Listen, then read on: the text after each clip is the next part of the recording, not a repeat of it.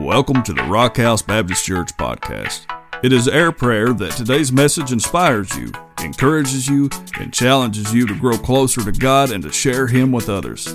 If you would like to find out more about this church, or how you can connect, grow, and go, then be sure to check us out online at rockhousebaptist.org. And now, today's message.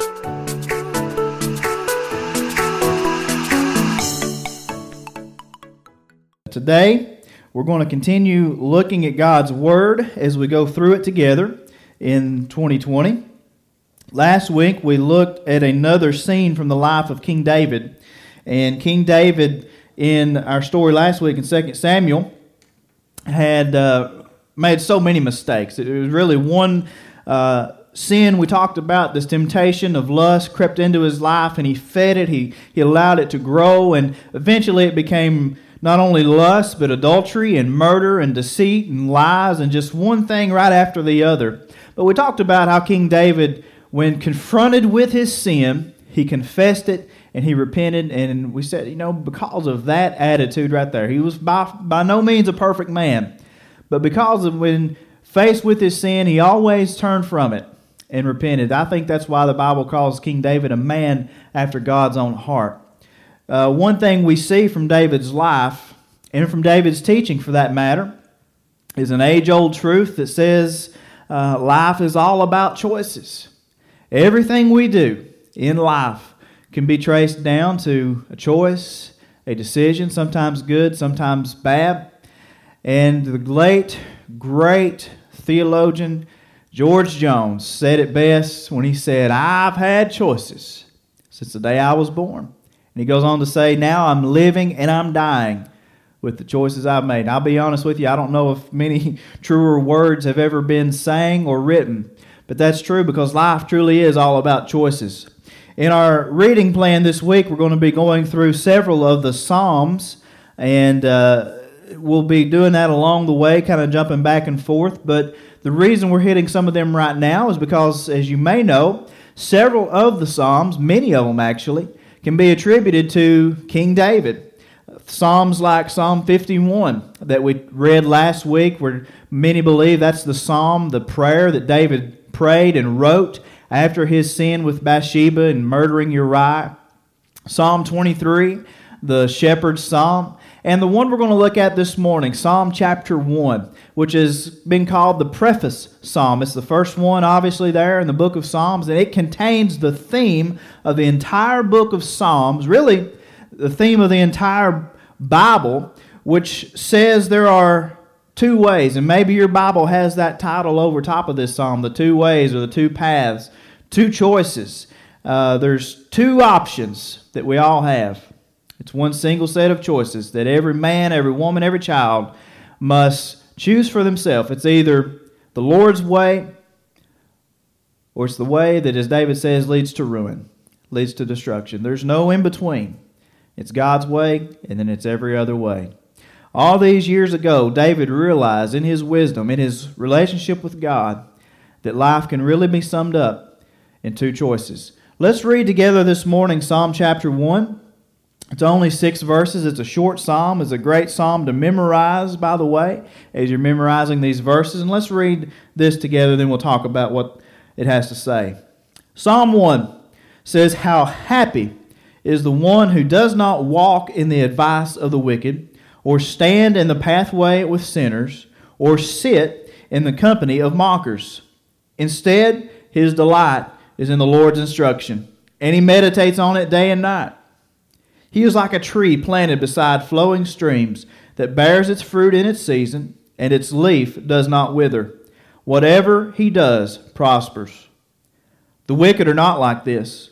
Instead, they are like chaff that the wind blows away. Therefore, the wicked will not stand up in the judgment, nor sinners in the assembly of the righteous. For the Lord watches over the way of the righteous, but the way of the wicked leads to ruin." First thing I want us to see from Psalm chapter 1 is that choosing God does mean a happy life. Robertson Clan, you are known for saying it's a happy, happy, happy life when you choose God. And this word here, it's really more than happy. It's similar to the same word that Jesus uses in his famous Sermon on the Mount when he goes through the Beatitudes and he says, "Blessed are these and blessed are they."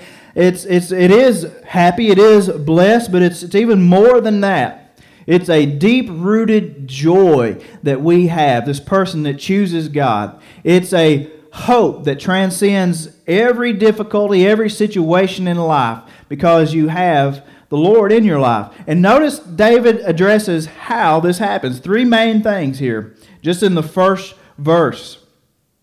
He says, they do not walk in the advice of the wicked. You know, when you walk the way everybody else walks, you're going to have the same problems everybody else has. You're going to get bad advice. You're going to get bad influences. You're going to have a lot of negative impacts in your life. But godly counsel brings peace. Godly counsel, the Bible says, gives us wisdom. And we're blessed, we're happy when we're surrounded by truthful and encouraging words rather than the advice of the wicked. He says, secondly, they do not stand in the pathway with sinners. This is a touchy subject because I know all of us good Christians want to try our best to reach all these lost people in our lives. And it's one thing to do that. We have to do that. But we've got to be careful when we're trying to reach people and bring them up that they don't bring us down. And that's a subject you've got to approach very carefully, very prayerfully. You've got to follow the leadership of the Holy Spirit. When you look at, David uses this word pathway. Every sinner, we've been there, every sinner has a different pathway. Every sinner has a different sin, a different way. For some it's drunkenness. For some it's drugs. For some it's sexual immorality. For others it may be something like gluttony or pride or even gossip.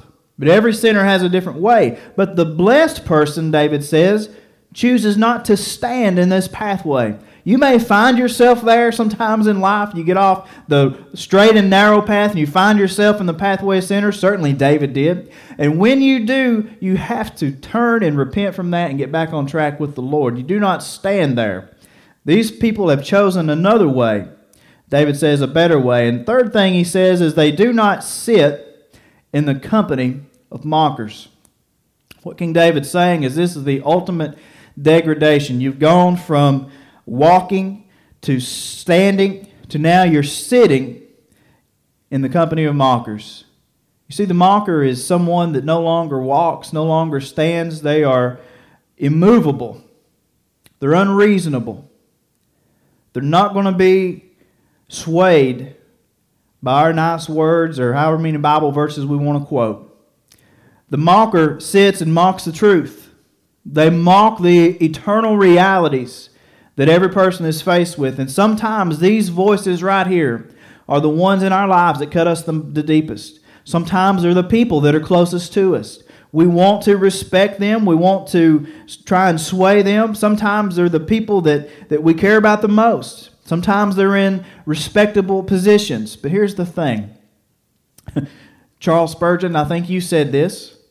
He wrote, "The seat of the scorner may be very lofty, but it is very near to the gate of hell. Let us flee from it, for it shall soon be empty, and destruction shall swallow up the man who sits therein." And so the one who chooses God over all these things, over all these different options, different choices in life, will have a blessed and happy life. It's not always an easy life, but man, let me tell you, it's a blessed life.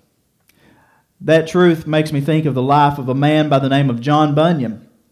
By all accounts and by all standards, John Bunyan had a very difficult, probably we might say an unblessed or a cursed life. It was very tough. He was born to poor gypsy parents that they were tinkers, which meant in that day they basically repaired pots and pans for people. They just barely got by. He battled throughout his life illiteracy early on. He battled sin. He had several near-death experiences and just really one hardship after the other. But one day, John Bunyan came to the saving knowledge of Jesus Christ. And he got so impassioned for the Lord that he began to preach about his Savior. And he got in trouble. He got arrested because he was preaching outside of the established Church of England. He was thrown into prison. And while he was in prison, he had two resources. He had the Bible, and he had a book called Fox's Book of Martyrs. It's a book that contains all these accounts of early Christian martyrs. And sitting and reading and studying these while in prison, John Bunyan began to write his own thoughts. And he wrote a story called Pilgrim's Progress, which became the most popular book in the history of the world, second only to the Bible. His life wasn't always easy, but it was blessed, and he was happy. And people knew he was blessed in spite of his hardship, to the point that the great Dr. John Owen told King Charles, after going and hearing Bunyan preach, he said, "I would gladly give up all my learning for that tinker's power of preaching."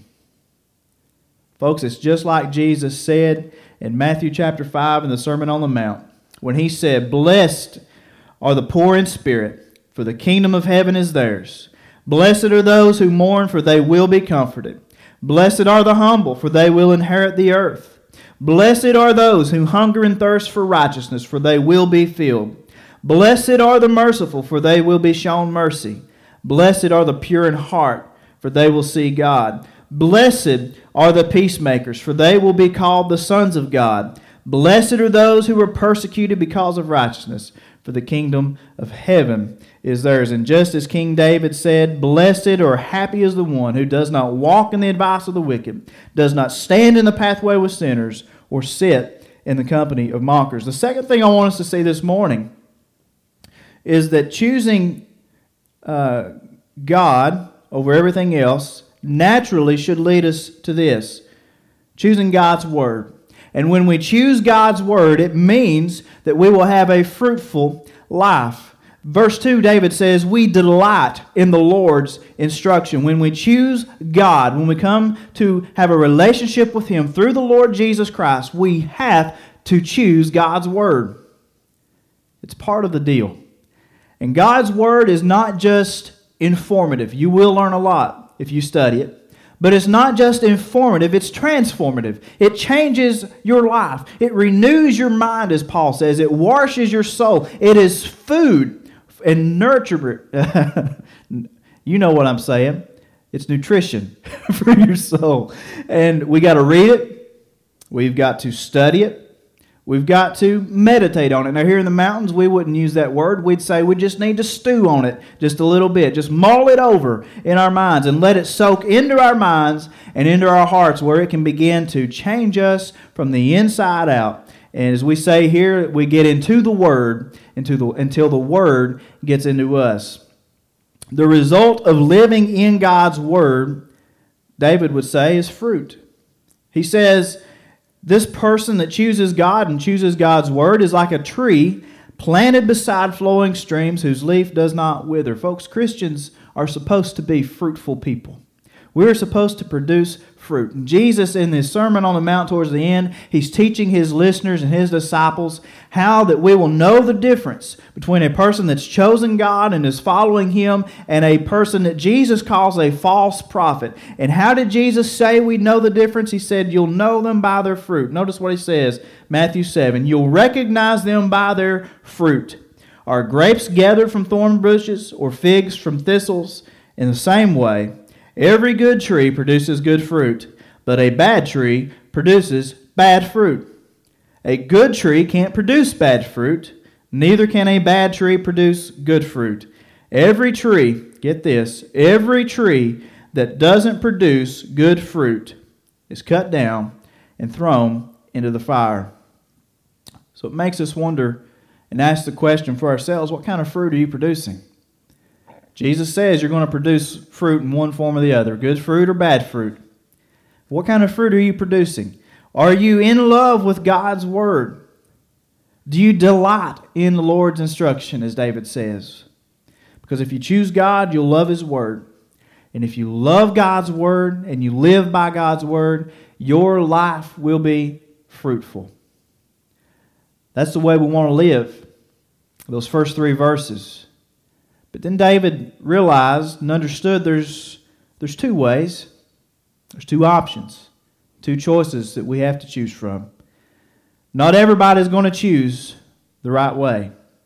Not everybody is on the right path this morning. And let's read those last 3 verses together one more time. David says, again, the wicked are not like this. Instead, they are like chaff that the wind blows away. Therefore, the wicked will not stand up in the judgment, nor sinners in the assembly of the righteous. For the Lord watches over the way of the righteous, but the way of the wicked leads to ruin. If I had to sum up what David is trying to tell us, that life without God is worthless. Life without God is meaningless. I think David would say it has no purpose, it has no direction except towards ruin and destruction. It's in vain. And you look at David's life, David could have anything that this life in this world had to offer. Power, prestige, pleasure, prosperity. But even with all of that, David looked at his life and he said, you know what? All of this stuff, all of these things that's maybe stolen my heart for a moment in life, every bit of it, as fun as some of it was, as glorious as my palace may be, every bit of that pales in comparison to having a relationship with God. The wicked, he says, they're like chaff blown in the wind. And if you're not familiar with what he's talking about, chaff is the useless part of grain. So take wheat, for example. They would put the wheat out on the threshing floor and they'd begin to separate the chaff from the usable part of the wheat. And then they would take like we would call it a shovel or a pitchfork, and they'd throw it up in the air, and the wind would catch the chaff. It'd catch the part that was no good, and it would literally blow it away. And in that way, they would separate the wheat from the chaff. And the wheat, of course, would fall back down. It would remain because the chaff had no substance, had no weight, and it'd just be blown in the wind. And David's saying to us today that the life without God is like this chaff. It has no substance. It has no purpose. It has no staying power. One day it's all just going to fade away, just like something blown in the wind. And in Matthew chapter 3, there's an interesting correlation here. John the Baptist is out preaching one day, and the religious leaders of his time come up, and he begins to tell them about Jesus. And here's what he says in Matthew chapter 3, verse 12. He said, talking about Jesus, winnowing shovel. That's what they would throw this up in the air with. His winnowing shovel is in his hand, and he will clear his threshing floor and gather his wheat into the barn. But the chaff he will burn with fire that never goes out. Folks, that's about as clear and plain as you can put it. You can either choose Jesus or you can choose the way to destruction. And I think the Bible is very clear that you're choosing not only Jesus or ruin, you're choosing heaven or you're choosing hell. You are choosing life or death. These people that came to hear John the Baptist, they were devout, but they were not fruitful. They were students of God's Word. They knew God's Word better than most of us know God's Word, but the thing is, they had not allowed it to change their hearts.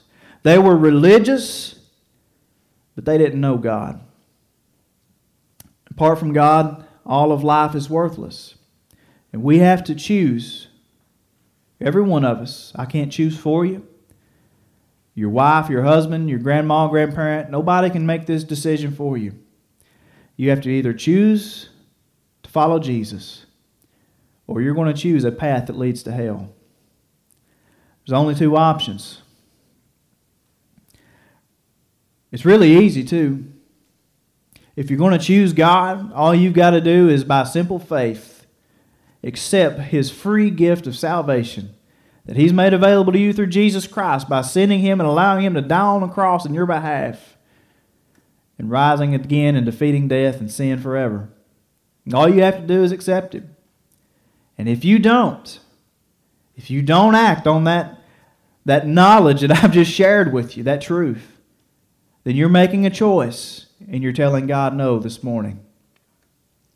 It really boils down to the life that you want to have. I read these verses and I was thinking this week, man, how wonderful it would be to one day look back over my life and somebody be able to take those first 3 verses of Psalm chapter 1 and say, that's Tyler right there. That's the life that he lived. What are they going to say about you? Which side of the fence are you going to be known for? And here's the thing, there's no straddling the fence. You may think that you're trying to straddle the fence this morning, but there's no gray area. You're either all in for the Lord or you're out. And maybe that's exactly where you are this morning. You need to come down off the fence and be wholly committed to the Lord. Maybe you want better. You just need to make that commitment. There's no third option. As David says, there's 2 ways. And if you want Jesus this morning, if you need a relationship with Him, here's what I want you to do. We're not going to sing a song and get you all teared up and all that. But if God's Word has pierced your heart this morning and you know that if you die today and you're on the wrong path, you're headed the wrong way, and you would go to hell, and you want to be saved, I want you to send us a message. I want you to use the Connect card in the comments of this video, or I want you to get on our website and get on the phone, give us a call. However you need to reach us, let us walk with you through this so you too can have a relationship with the Lord Jesus Christ. David teaches us, if we don't make that choice, if we make the wrong choice, there's literally hell to pay. And so this morning I plead with you, consider where you are. And for those of you that need a deeper commitment, God's always there. Won't you join me as we close out in prayer this morning? Father, we thank you, Lord, for allowing us to come together, Lord, through this technology today to look at your word. God, I pray that our lives, that my life would reflect the right way, the right choice that David presents here in Psalm chapter 1. Lord, that I could choose you over everything in life. Lord, that I could choose your word and that my life would be fruitful. And God, I pray that you would always be with us. Lord, if there's someone here this morning that's not on that path, that they know that they're lost and they're a sinner and they need a Savior, God, I pray that today you would just pierce their heart. I pray that they would have the courage and the faith to make that choice, to reach out and to ask for prayer. Lord, I pray that you'd bring our church back together, Lord, in person, in your own time. It's in Jesus' name we pray. Amen.